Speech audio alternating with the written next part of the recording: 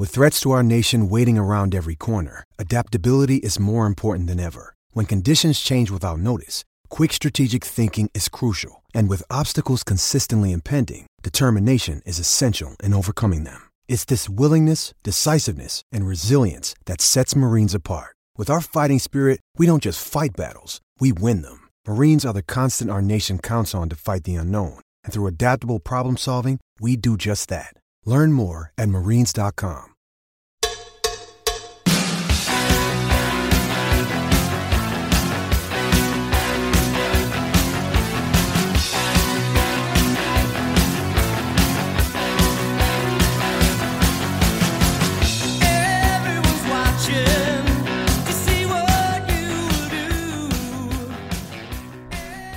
Welcome to another edition of the WeekDen Update. I'm your host, Will Walker, and I'm joined every week by John Kraft. How's it going, John?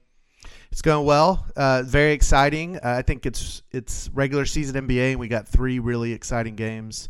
It was a really fun week of NBA basketball, so I'm excited to talk about it. The Grizzlies are 9-4. That is good for tied for second in the Western Conference. I had to update this record here in standings with the latest development as Portland and Utah both lost tonight. The Grizzlies are tied for 4th in the NBA. Their offensive rating is 114.8, which is the exact same offensive rating as last week, and but they went up 2 spots, so they're 5th in the NBA there. Defensive rating 113.2. They are 23rd in the NBA, so they went down 1 spot, actually, from last week there, and their net rating is 1.6, which is good for 13th in the NBA. They went down 3 spots in net rating, actually. And their point differential, according to Cleaning the Glass, is 3.7 so far this season, which is good for 6th in the NBA. We are going to talk about the games that happened last week. We're going to talk about the games that are upcoming this week. But first, we're going to start with the news. John, you want to start us off? Yeah, so I'll start us off. So on 11/10/22, which is kind of a funny story, Desmond Bane was fined $15K for kicking a ball into the stands of the Celtics game. And I was actually there when I saw it. I kind of gasped, and my friend James, who was with me, was like wondering why. And it's because I know that if you throw the ball in the stands, refs can throw you out, and I was very nervous. I could tell it was sort of like one of those that ran into his foot, but he also very much looked like he was kind of kicking it in frustration. So it's one of those that the refs didn't see it, but then the NBA saw it and fined him $15,000. But it is something. I hope that was a fun way of learning. I mean, not a fun way, but a less bad way of learning his lesson.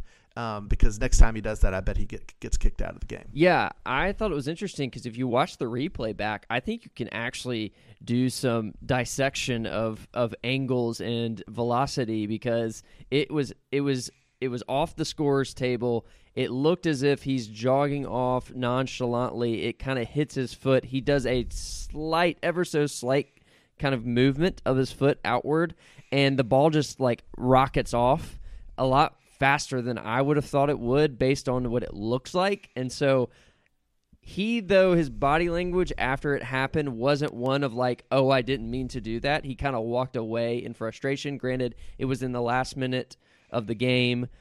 Things were in flux for a bit there, and they didn't end up going the Grizzlies' way.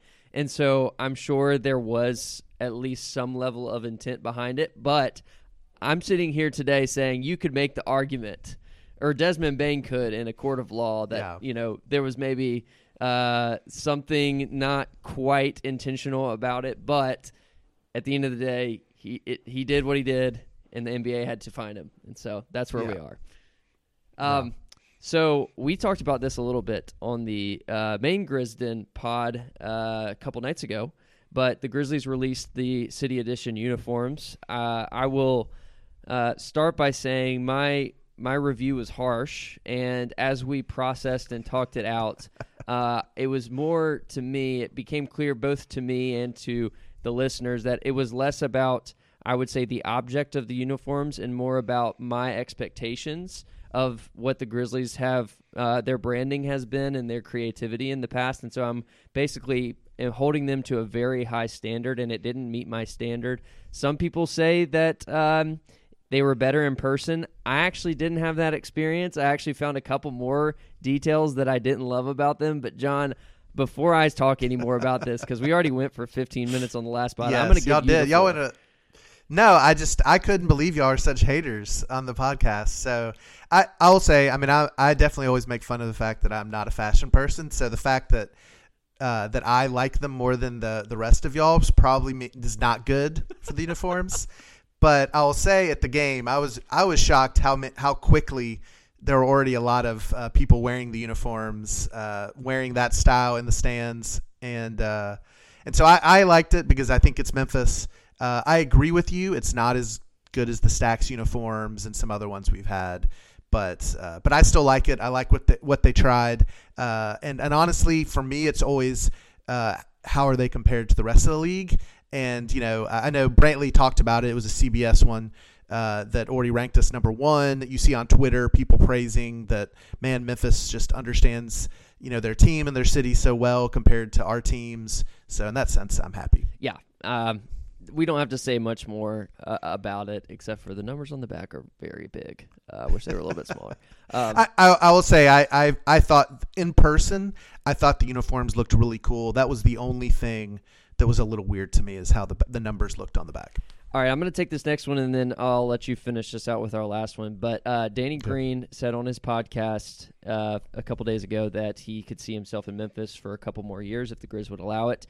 We spent a lot of time talking about the media side of things and our thoughts on what that could lead to, because he said he's planning on having some Grizzlies players on to the podcast. And so we had a lot of discussion in that realm, but we didn't quite get to the actual player in Danny Green and the decision that the Grizzlies will have to make on whether they actually would want to extend a player like Danny Green. And I wish we would have talked about it a little bit more, but now we have the opportunity here right now. And personally, I was thinking about Green and how at his age, he's getting up there. He plays a similar position to a lot of guys that we recently drafted. And my question is, one of the holes that we've seen when with Jaren out and now having a game against Boston, where we also didn't have our other big available, you could see a hole there where we needed, in my opinion, at least a bigger body to fill, and I wish we would have had that on our roster going in. And I would venture to say that a Danny Green coming off an ACL tear might not be the best use of a roster spot. Now, who knows? He could look really good. We could hold on to him past the trade deadline, and he could have some playoff moments, and he could also be a really good vet, and that's important to have around.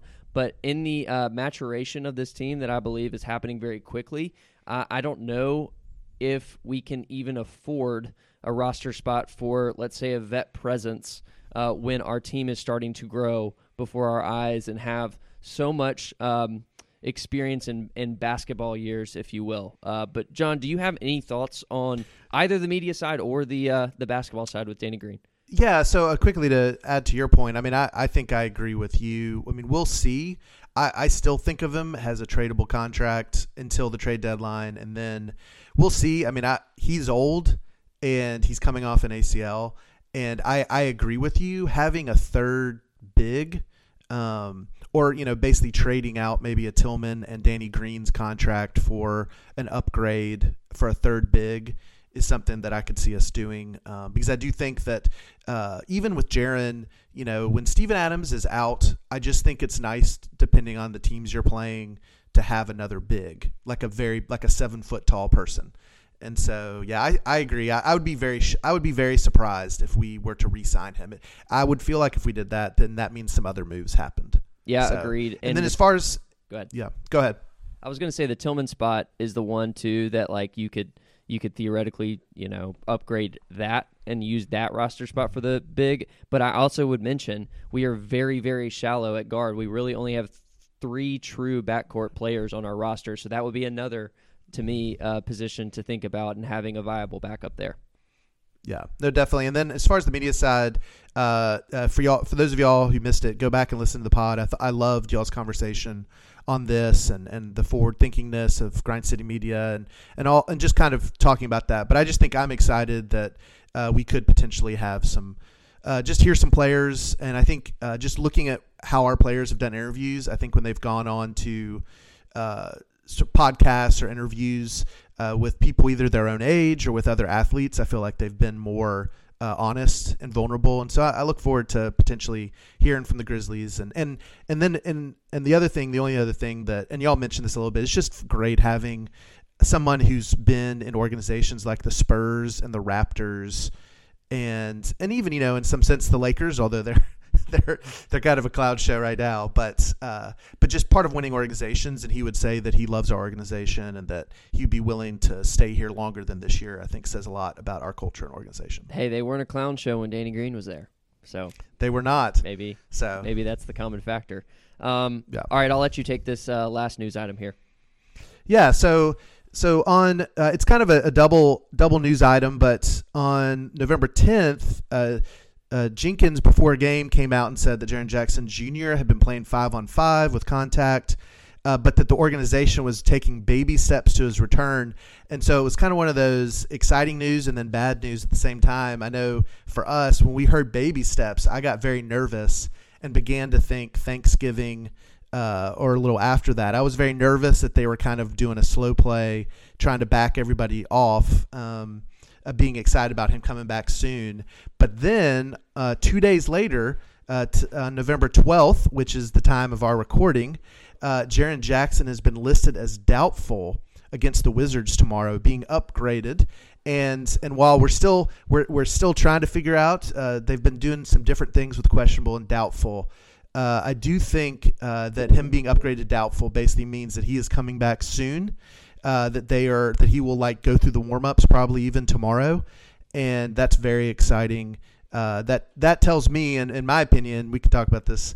I'm interested to hear your opinion. I mean, that tells me I think he will definitely be back for the Thunder game Friday and maybe even the Pelicans game Tuesday. Yeah, no, this might be the most exciting news item of the year so far, and it's about a guy who's being listed as doubtful. So that's how excited I am personally, and I know we are, to have Jaren back. And yes, when I heard baby steps, I was thinking the worst.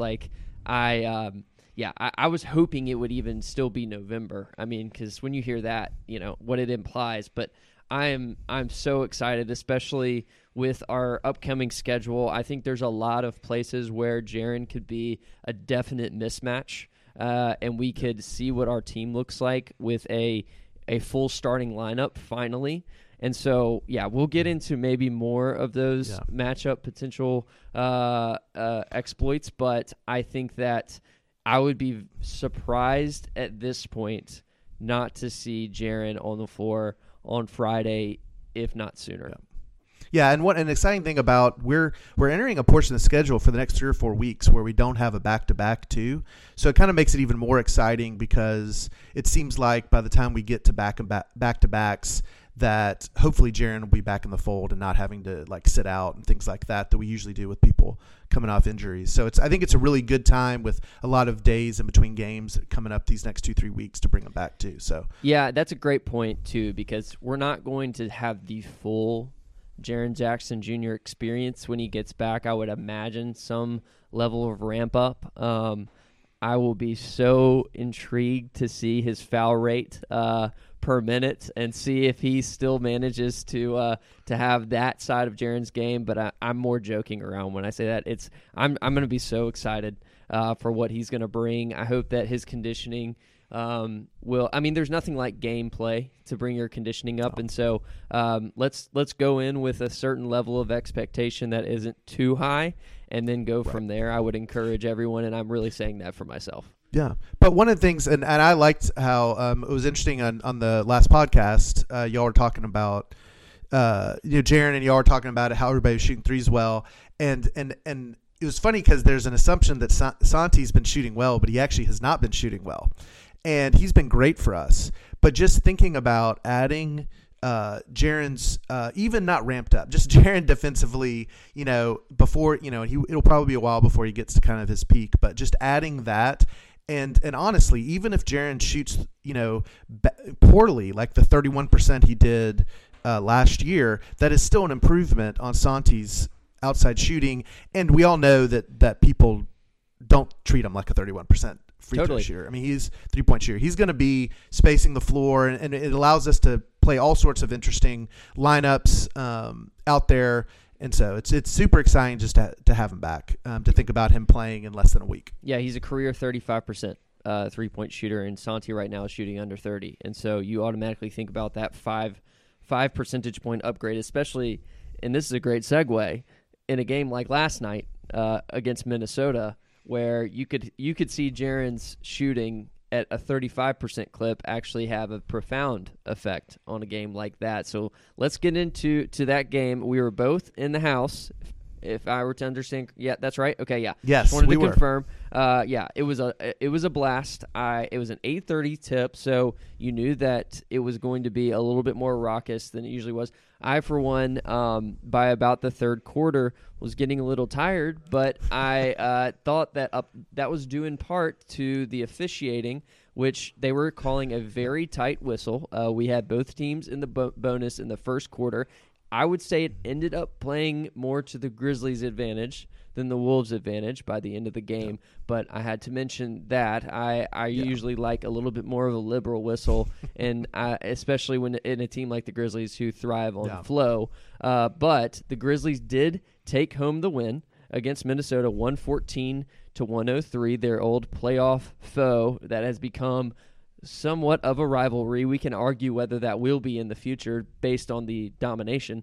But John, what were your main takeaways from the game? Yeah. So, well, first, just to comment on that, it's also the first week of daylight savings time here. Absolutely. And so, in reality, I did feel that as well. I mean, I thought the crowd was as hyped as it could be for the first half, and I think even the players were. We were missing a lot of shots long, having some weird air balls. I think everybody was really hyped, but I also felt that third, fourth quarter, I thought the crowd started to get really tired, both because of the whistles and because our body clocks are still thinking it's super late. But it was super fun. It was a great environment. We'll talk about the Boston game. I thought the Boston game felt like a playoff game on the court, but I felt like this brought me back to the playoff as far as how hyped the crowd was, how intense sort of the players were, how much energy they were bringing. It was really fun.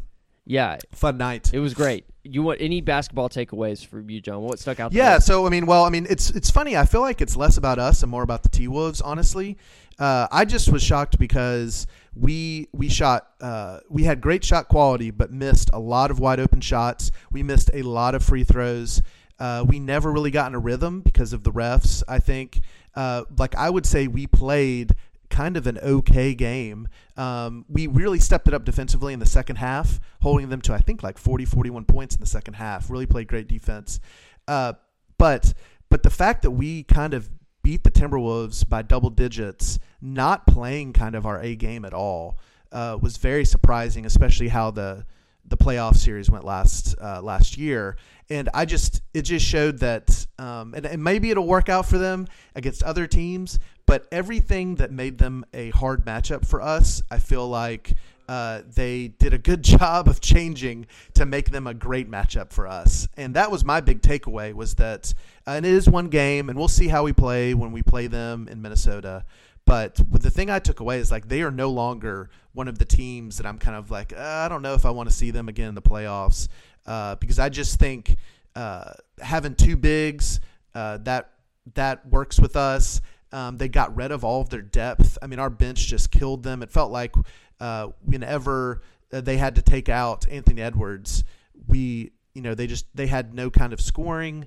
So anyway, those are just a few of my takeaways. Yeah, I had the same thought because, I mean, you noticed how much more engaged Karl Anthony Towns was as soon as Rudy Gobert was off the floor, and he could be the primary initiator. And then even more than that, I believe now more than ever that they should hand the keys over to Anthony Edwards. I thought not just the way that he's played in this game, but going back to the playoff series. I thought he is there, to me, has the best potential in this new style of game. I think we're starting to move a little bit more guard-centric. I know Simmons and them talked about it on his pod, but you're seeing a lot of backcourts pop up, and Anthony Edwards is bigger than just like a 1 or a 2, but he plays a lot like one, and he can shoot so well. And I think that the style in which the Timberwolves have basically pushed all their chips into play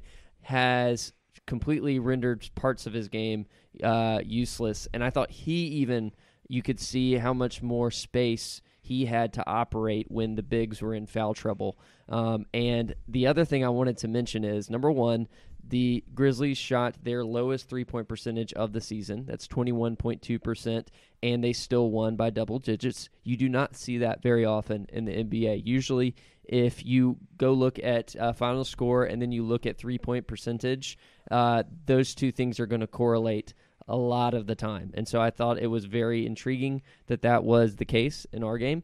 Also, Kyle Anderson, former Grizz, led the Timberwolves in usage last night. If Kyle Anderson is leading your offense and your team in usage, that means he is doing way too much on the offensive side of the ball. Right. Karl Anthony Towns had his lowest minute total of the season as well. All those three things combined shows you how wacky of a game. Bryn Forbes, to me, I was most scared of Bryn Forbes than anybody other than Ant. I mean, it was crazy how this game played out. He actually did what everybody wants him to do all the time. Yes. Just come in and hit shots. Exactly. He's not been doing that as well, but he did it against us. So maybe we need to add him to the Grizz killer list. He was shooting out of his mind. But I mean, it is interesting because and what's interesting is Anthony Edwards, I think, came out with energy. It was obvious he wanted to bring energy. It was a national TV game. We beat them last year. He has kind of a fun rivalry with Ja, because that's with a very engaged Anthony Edwards last night. I've been watching a lot of T-Wolves games, and he is rarely engaged, and so he kind of brought that engagement. But it is very obvious he does not like the trade. He is frustrated with the lack of space in the paint. The other thing is, for us, is Ja has gotten now to where he just knows how to kill teams that play drop coverage on defense. And I think the T-Wolves were able to play a lot of 5 out and play a lot of interesting switch defenses. And with Gobert, you're going to play drop. And I just felt like it was just also another interesting, just thinking back 2 years ago to playing the Jazz in the playoffs, and how Ja kept trying to go right at Gobert and dunk on him. And whereas now it feels like he just goes in, and if Gobert is kind of backing off, he hits a little floater. Like, he just has complete control of the game and has no intimidation whatsoever of Gobert or kind of any hesitation of what to do. And that was great to see too. Yeah, I mean, you look at our scoring, and we were in the 80th percentile so far this season of percentage of points coming at the rim. And when you look at a team that has Rudy Gobert on it, you don't see it that often because of how elite he is in rim protection. And I feel like Ja, from that first Utah series where you saw, Ja exploded a few games, but there were other times when Rudy really did shut the team down. And I think, like you were saying, like, you're seeing the fear factor with Ja completely go away. And I think it's so great to see that against this Timberwolves team, which is still so easy to hate, even though they've gotten rid of some of their depth pieces that made them very, very hateable. But I know my son was very upset about not getting to boo Patrick Beverley. Oh, I know. It's one of the more fun things you can do, and now we get to do that with him on the Lakers, which is, I mean, still pretty sweet. Right. One other fun note that that game, like kind of just being there and seeing it, was that, we let them back in the game early third quarter. And what was interesting was Jenkins had one of those timeouts, those quick kind of pop timeouts where he gets mad, calls a timeout real quick. But it was really interesting to me because I think you could feel in the second half that Jenkins had gotten onto the team about not shooting enough and not shooting threes quick enough. And Bane kind of hesitated. He kind of pump faked when he could have shot it, and then he kind of drove in and turned the ball over. And you could tell it was interesting because you don't often see Jenkins like yell at Bane or Jaw or anybody like that. And he like yelled at Bane to shoot it. And it was very interesting to me because we put up a lot more threes. Unfortunately, we still weren't hitting them, but we definitely our guys were shooting them when they were open in the second half, and that's one of those things that in that game didn't necessarily pay off, but I think it helped our flow of our offense, but I think will pay off down the road. His just kind of continue desire to let it fly. So I thought that was an interesting little exchange there he had with Bay. NBA fans, the NBA action is just getting started, and so are the incredible offers at DraftKings Sportsbook, an official sports betting partner of the NBA. New customers can make any $5 NBA pregame moneyline bet and get $200 in free bets if your team wins. Check this out. Right now, everyone can earn up to a 100% boost with DraftKings stepped-up same-game parlays. Go to the DraftKings Sportsbook app, place a same-game parlay, and combine multiple bets like which team will win, total rebounds, total points scored, and more. With payouts bigger than ever, DraftKings Sportsbook is where the WeekDen podcast goes to bet on the NBA. Download the DraftKings Sportsbook app now, use promo code TBPN, make any $5 bet this week, and get $200 in free bets if your team wins. Only at DraftKings Sportsbook with promo code TBPN. Yeah, a few more emptying the notebook things for me. Santi Aldama with one of the highlights of the year with his reverse alley-oop. I mean, he got up, and now Santi is about to be known by his signature reverse dunk. The lost art is back. I read a tweet. He loves the reverse. He does. I read it in his presser afterwards. Apparently, that started out as a joke, and then he realized steadily that it's harder to foul, or it's easier to get a foul drawn if you go in reverse because it confuses the defender. And so I think he hasn't necessarily had a foul drawn yet, but he's basically implying that a forward dunk is easier to block. And so people will just get confused.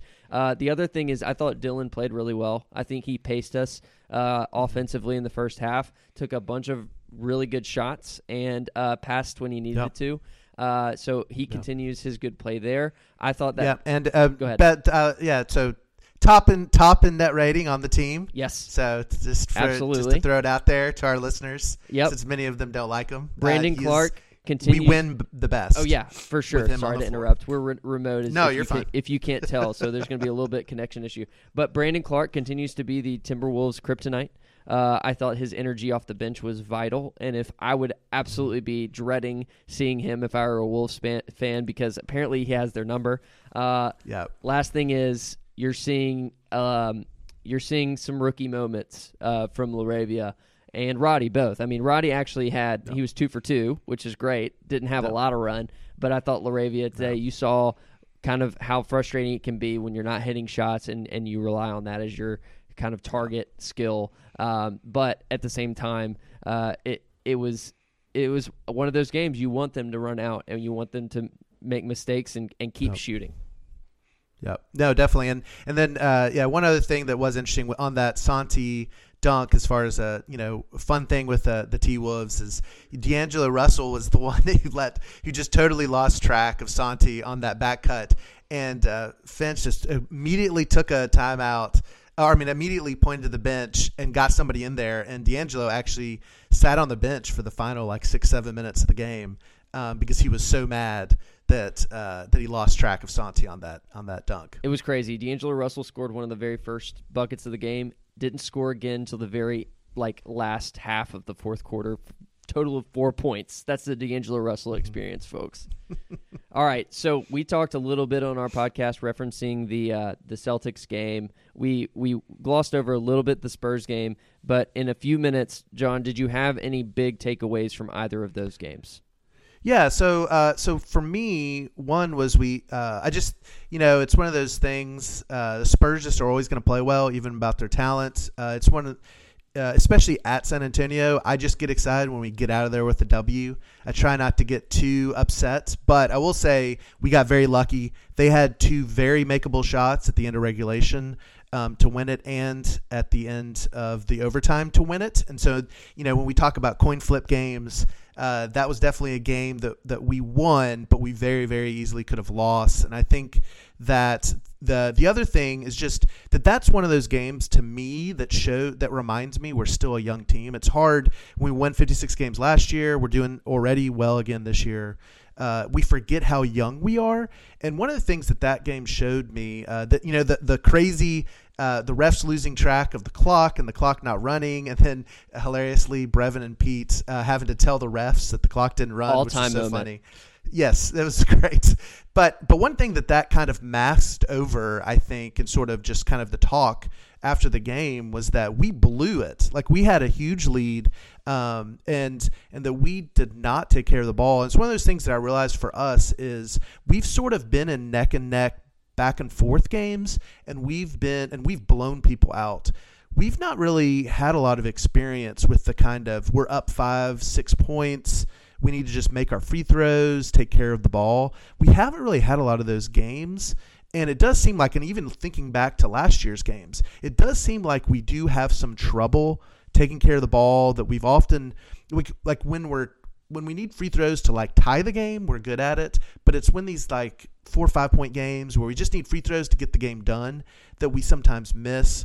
And so it'll be interesting to see. I'd like to see us improve on that. But that was just something. That was my big takeaway, was that we still don't know how to kind of win those sort of games. Yeah, it's crazy you mentioned free throws. That was going to be my point in both the Boston and the San Antonio game. One thing when I was looking through, which we reference it a lot, but cleaning the glass is just great for taking some, basically matching what you're watching to what are the actual numbers behind that and presenting it in a great format. And here they have this stat in specific games where you can actually see free throw rate, which is the number of how many free throws did the team make per 100 field goal attempts. And in the Boston game, Memphis was in the second percentile in that, which is 8.8 per 100 field goal attempts. And a lot of that had to do with a lack of just getting to the line. Only 3 guys actually went to the line. Mm-hmm. Tatum, on the other hand, went to the line 16 times. He had 16 free throws, and only Bane, John, Dillon made their way. Dillon only once, and he was 1 for 2. Mm-hmm. In San Antonio, we were in the 5th percentile in free throw rate with a 10.2 per 100 field goal attempts. And so I think you're seeing some of that, which is, number one, we have to make them when we get there. Ja gets there plenty. But then the other thing is, with an increase in 3-point volume, one of the things you do sacrifice is your advantage from the free throw line. Now, for a team like the Grizzlies, I think it's going to be really interesting to tease this out a little bit more, get a bigger sample size, and see what our, free throw average should be, what to expect realistically, and then from there, adjusting our expectation on whether we need to have a team that attacks the rim more, or if we should prioritize, these more 3-point shots. And so that's definitely one thing to watch. But in the fourth quarter, in a game that's going to come down to the wire, a team is going to be forced to make free throws if they were going to want to win. And I do agree with you. I thought we got out of there pretty lucky, and I'm glad we did. Yeah, a couple other quick takeaways. Bane was great. I thought that was like a huge Bane game, and I think more and more, and kind of a big takeaway from the week that I might talk about when we get to Boston. I think more and more Ja, who is hyping Bane up, great, but I think Ja also, needs to be okay with saying, I don't totally have it tonight, and I'm going to let Bane take over. And Bane really took over that game, especially when Ja was sitting. But I thought Bane made huge shots for us down the stretch. And so that was kind of, I look at that game, and that was a big Bane game. And then one other thing that was sort of interesting to me about that was just that the Spurs are yet another team that showed, and this is why I'm excited about getting Jaren back, is that we struggle with the 5-out teams. The Mavs killed us, the Jazz killed us, and here's a Spurs team that doesn't have the talent of those two teams, but really, put everybody out. And I know Poral's kind of like doing his sort of thing, but he kind of stands out by the free throw line. But we've struggled with teams when they've kind of gone all out on us. And so I'm excited about getting Jaren back because I think he's going to be a huge help there. And so that's the other thing. Just the Spurs are kind of a weird matchup for us the way they play. Yeah, Sohan too. He actually showed a bit more range than I gave him credit for in our last podcast. I thought I compared him to BC a little bit due to his energy, but his shot looks a bit better than BC's, and so he's going to be. He looked great to play, and having him in our division. All right, quickly, any takeaways from Boston? For me, the big thing was just, it's weird because I think we're too good to say moral victory, but that's kind of what I felt about that game. There were some takeaways, but the fact that you don't have Steven Adams, you don't have Jaren, and you're playing a team that has is the number one offense in the NBA, and I think played them very well. And really, honestly, had to throw the rookies in a lot of tough situations, and they're a team that's going to take advantage of everything you do. And I felt bad for Santi. I heard y'all talk on the pod about this was kind of like a Santi moment where he got overwhelmed, and I think they came out. It was one of those weird. We came out and matched him up with Marcus Smart, and that did not go well. Marcus torched him early. And again, I just said it, one of those 5-out teams, that we struggle with when I'm really excited about getting Jaren back, who kind of can be a 5 in defending a team like that. But that was, but besides that, I thought this was the first real, it felt like a playoff game as far as how hard everybody was playing on the court, putting it all out there, how much everybody wanted to win. And then and kind of with that was sort of my takeaway, was that I thought Ja kind of got caught up in Ja versus Tatum a little bit and MVP stuff, and I thought he probably should have looked to get Tatum off of him with a pick and roll, or passed it to Bane or Dillon.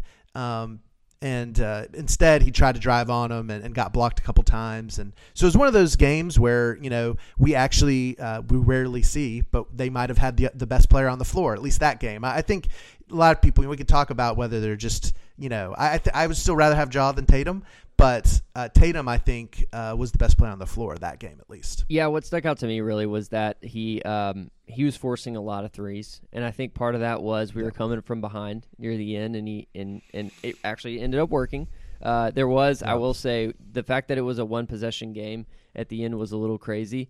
Add another filing to Slipgate. Our players slipping at the end of games. Yes. I don't know what's going on, but Ja or Bane, whenever it's kind of a late game situation, I don't know if we just need to mop exactly where they're going to be just to make sure, or whether we need to change shoes here. Maybe we need Nike Morants will help, but that's one thing. So. Just file that under Slipgate, and we're going to keep track of that this year. That was another example. Yeah, and I forgot to say, we were on a back-to-back too. So, that's another thing that for the moral victory. I totally forgot that, that was a back-to-back that we were on. So I think that might have also added to why Ja took a lot of threes, trying to conserve some energy. Yeah, 100%. All right.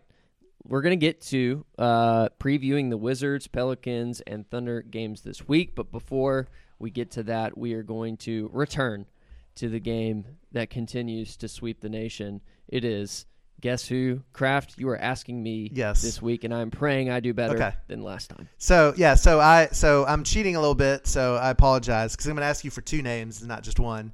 But I'll try to give you hints if it's hard. But so as one of the things we noted last year that was so amazing was Ja Morant led the league in points in the paint.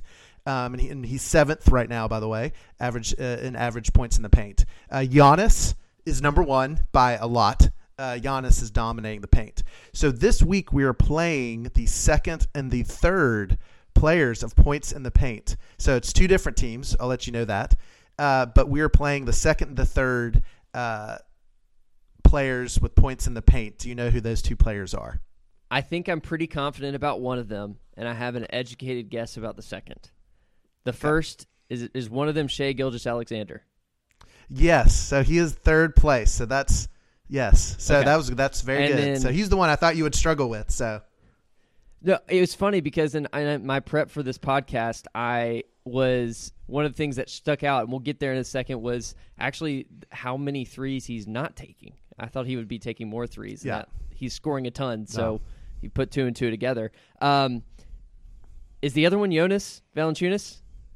No, it's not. Is it but Zion? The right team. It is Zion. He's already second in points in the paint. That's points nuts. per game, Okay, so. I knew it was Zion or Yeah. Jonas, and I was going to take a little bit more of like the non-mainstream answer because I know Jonas, how much he loves scoring in the paint, even though they want to tout him as a three-point shooter. But that's impressive. So Shea and Zion are both top 3 in points in the paint? Second and third. Yeah. Wow. Okay. Well, there we go. I'll take 1 out of 2.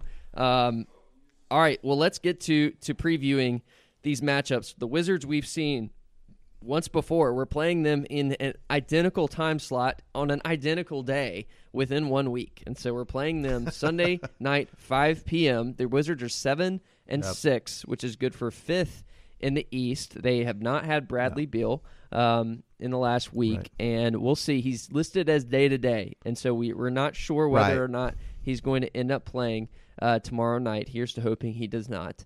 But they're 24th in offense, 20th in defense, and 23rd in net rating. So, John, what are you looking ahead to against the Wizards? Well, so, I mean, I think the big thing's going to be is Beal back, and do they play – Kristaps has been out for a couple games with a bad groin. He played tonight, but it'll be interesting to see if he plays on a back-to-back. So that's one big thing for me is that this is one of our first times we're actually getting a schedule win game. So they played tonight, played the Jazz, which is a team that tires you out because they make you run everywhere because they pass the ball really well. So it'll be interesting to see how they come out tomorrow with that.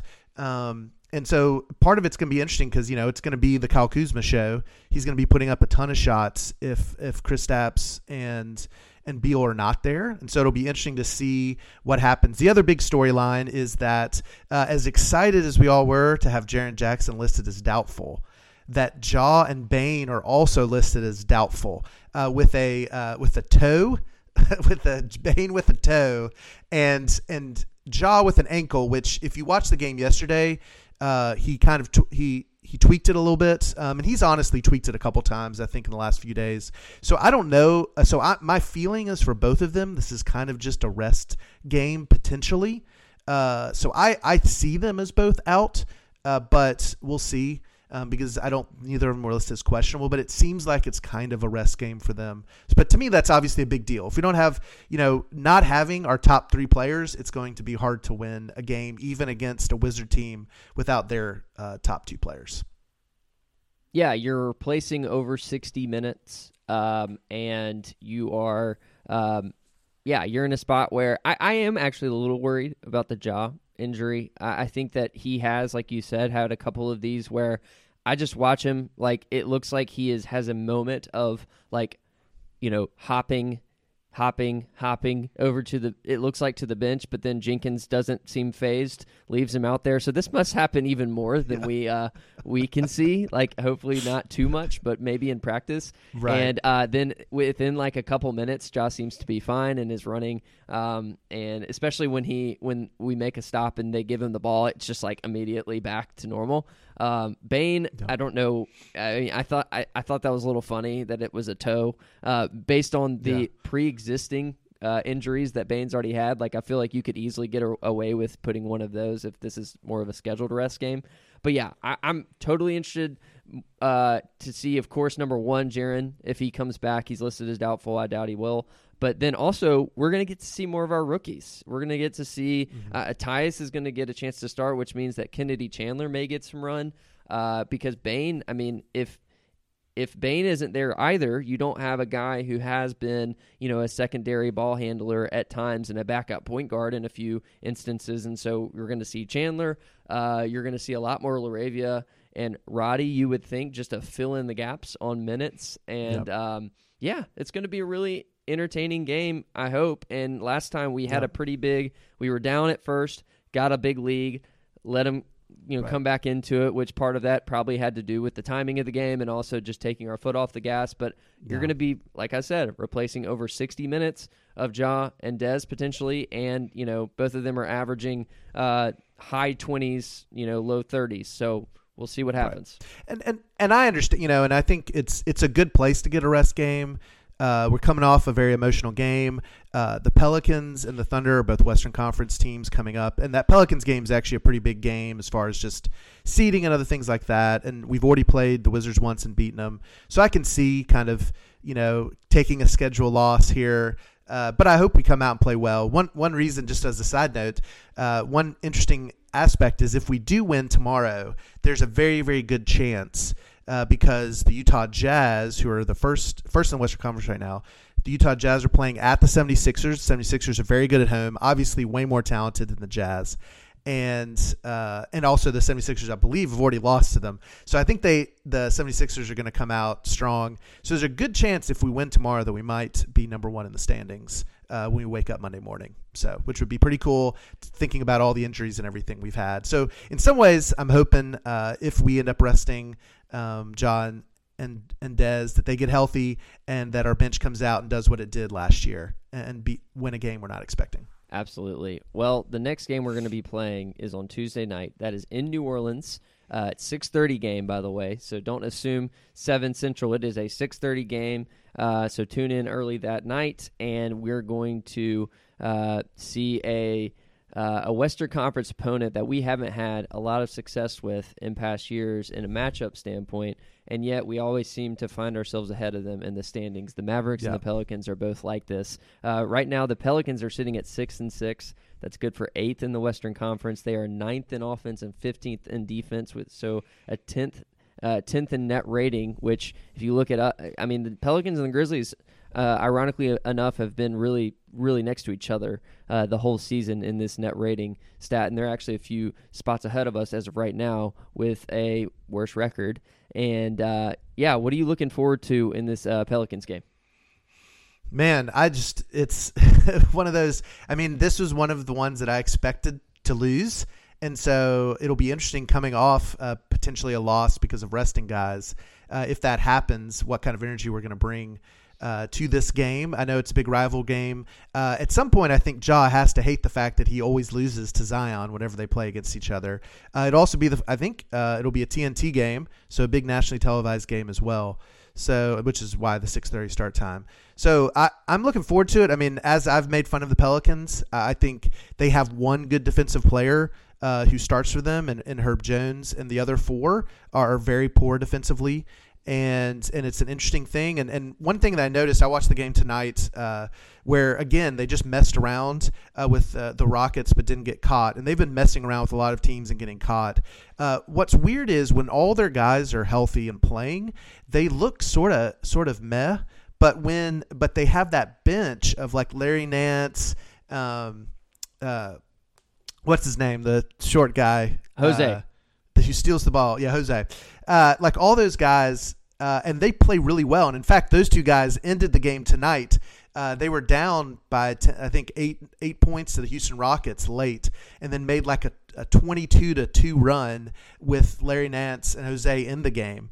And so it's interesting because I feel like the bench players know their role and play them well. And so it's one of those weird things where we might play well with their stars, but I'm very nervous when their bench comes in, the kind of energy they bring, especially at home. I'll be interested to see if our bench can match their bench and kind of how they play and their energy.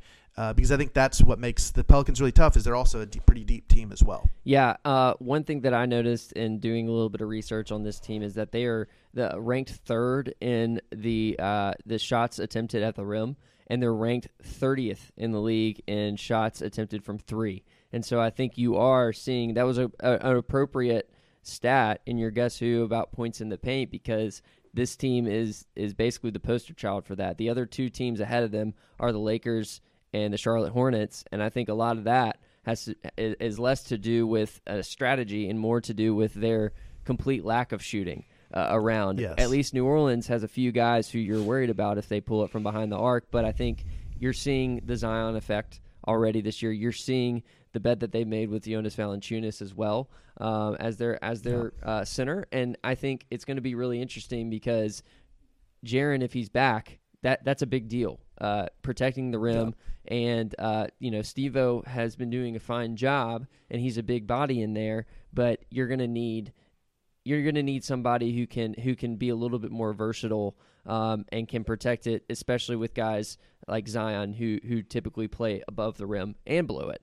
And so that's one thing I'm going to be watching. And they have a very average. Their field goal percentage is average, which that's if you're shooting most of your shots at the rim, you want it to be above average from a field goal percentage standpoint. So it's definitely going to be something to watch there. And we always seem, again, to play our worst game of the season, but maybe with this schedule loss or schedule rest, I should say, I don't want to assume a loss against the Wizards. Yeah. We'll see a team that's fresh, ready to go, and potentially has their lead rim protector back. Yeah, I mean, at this point, we have to not – I mean, we go down to New Orleans and get killed.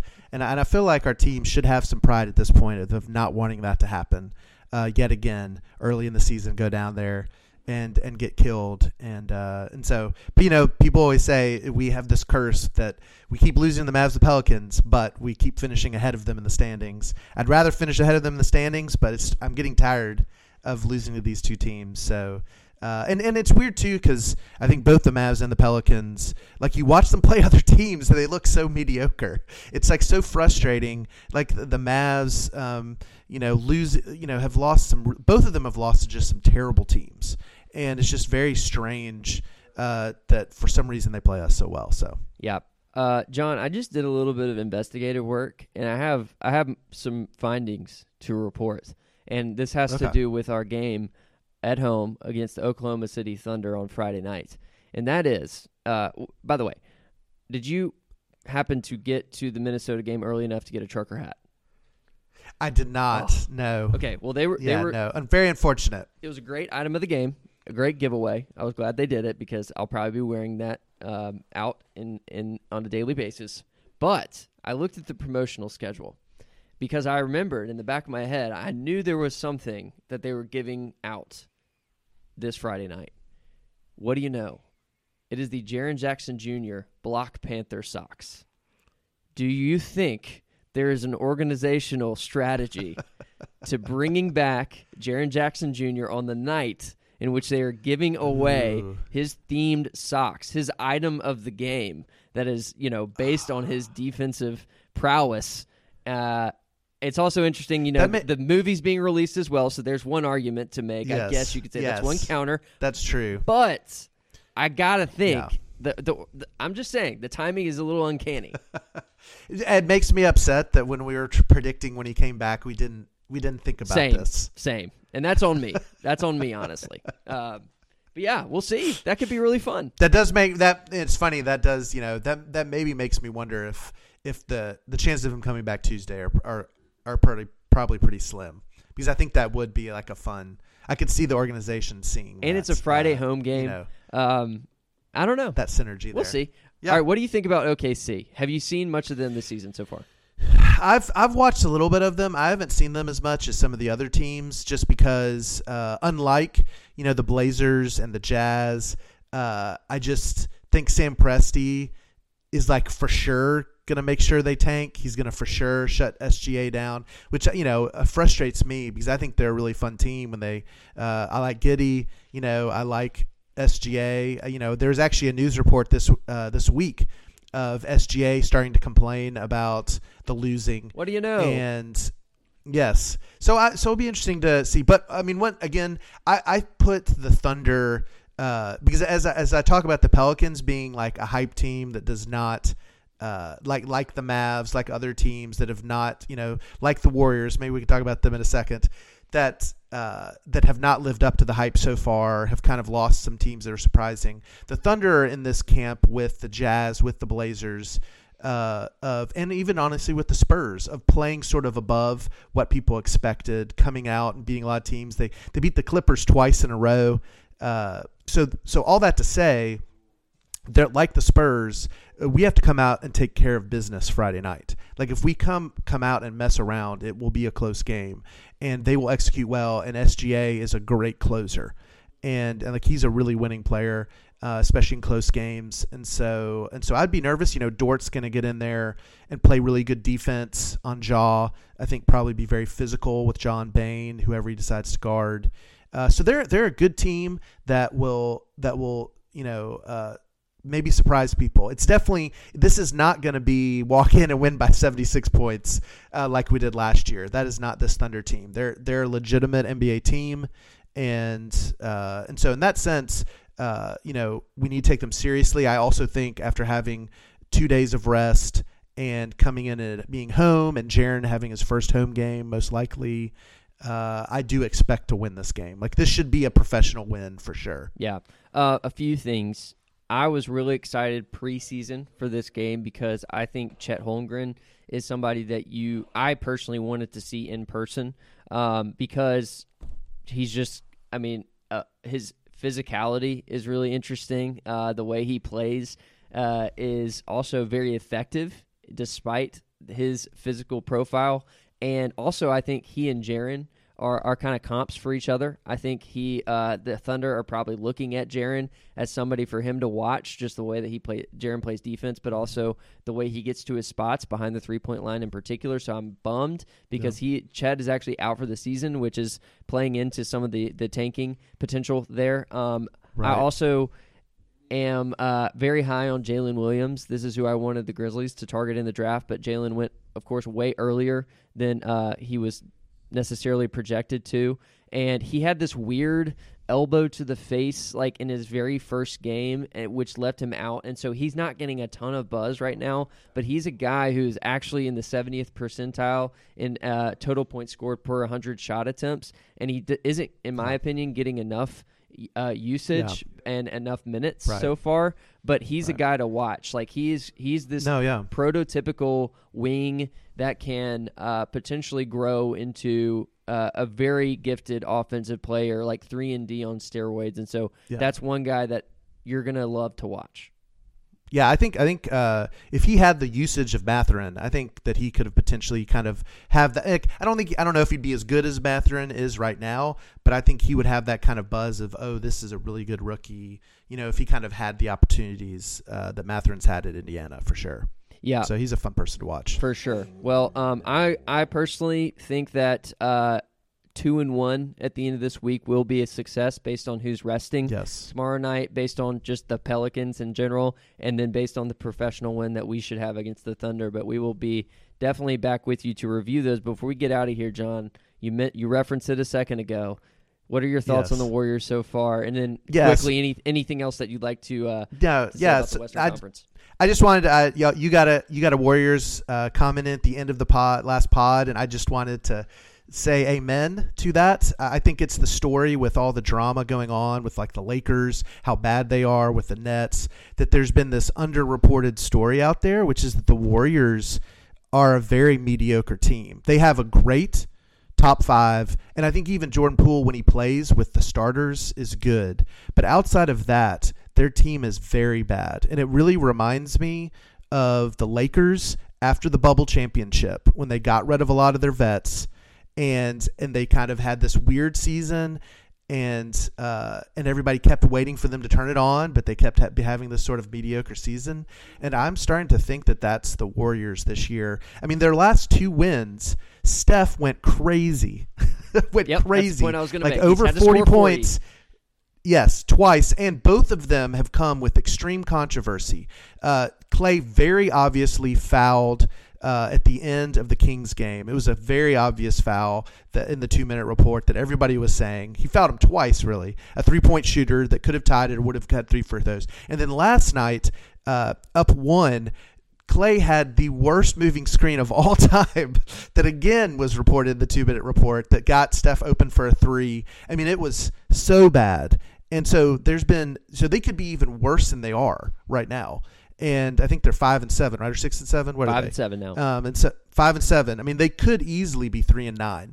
And I just think people aren't talking about it enough, that it's taking an unbelievable, that Steph is great, but it's very obvious that the rest of that kind of starting group has declined a little bit, and that their bench is just falling off a cliff without the vets. And so I just think that's a big story to watch. And for me, I'm starting to get worried because I made a prediction about us being 1-2 with the Warriors for Christmas Day, and I'm starting to worry that we're going to come in like we're going to be the team with the good record, and they're going to be this 50 team sort of win-loss record, and and people will still be hyping it up. But anyway, if I were a Warriors fan, I would be very, very concerned. Yep, Klay Thompson and Draymond Green combined for 11 points against the Cavs. Both played 30 minutes or over. That's been the story to me. I mean, they're a Steph Curry sprained ankle away from being at the bottom of the league in a lot of categories, and I'm worried. And you're supposed to wait till next year when we have your draft pick. Absolutely. That's the subplot that we need to start talking about right now. Blow it up, Golden State. Blow it up. One last thing. I forgot to mention this in the Minnesota. Yeah. Karl Anthony Towns to the New York Knicks in return for R.J. Barrett, Evan Fournier, and a bunch of draft picks.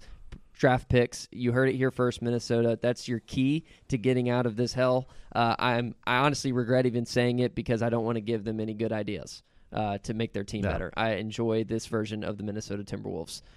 John, any parting shots here before we wrap it up? No, just excited, for all the craziness of these first few weeks. We're on the brink of first place in the Western Conference, and we're about to get our Defensive Player of the Year back. And so that's super exciting. Let's hope Jaren is back. I prefer it's before Black Panther Sox night, but if it's Black Panther Sox night, that'll be a blast. All right, this has been another edition of the WeekDen Update. For John, I'm Will. Thanks for joining us. We will talk to you next weekend.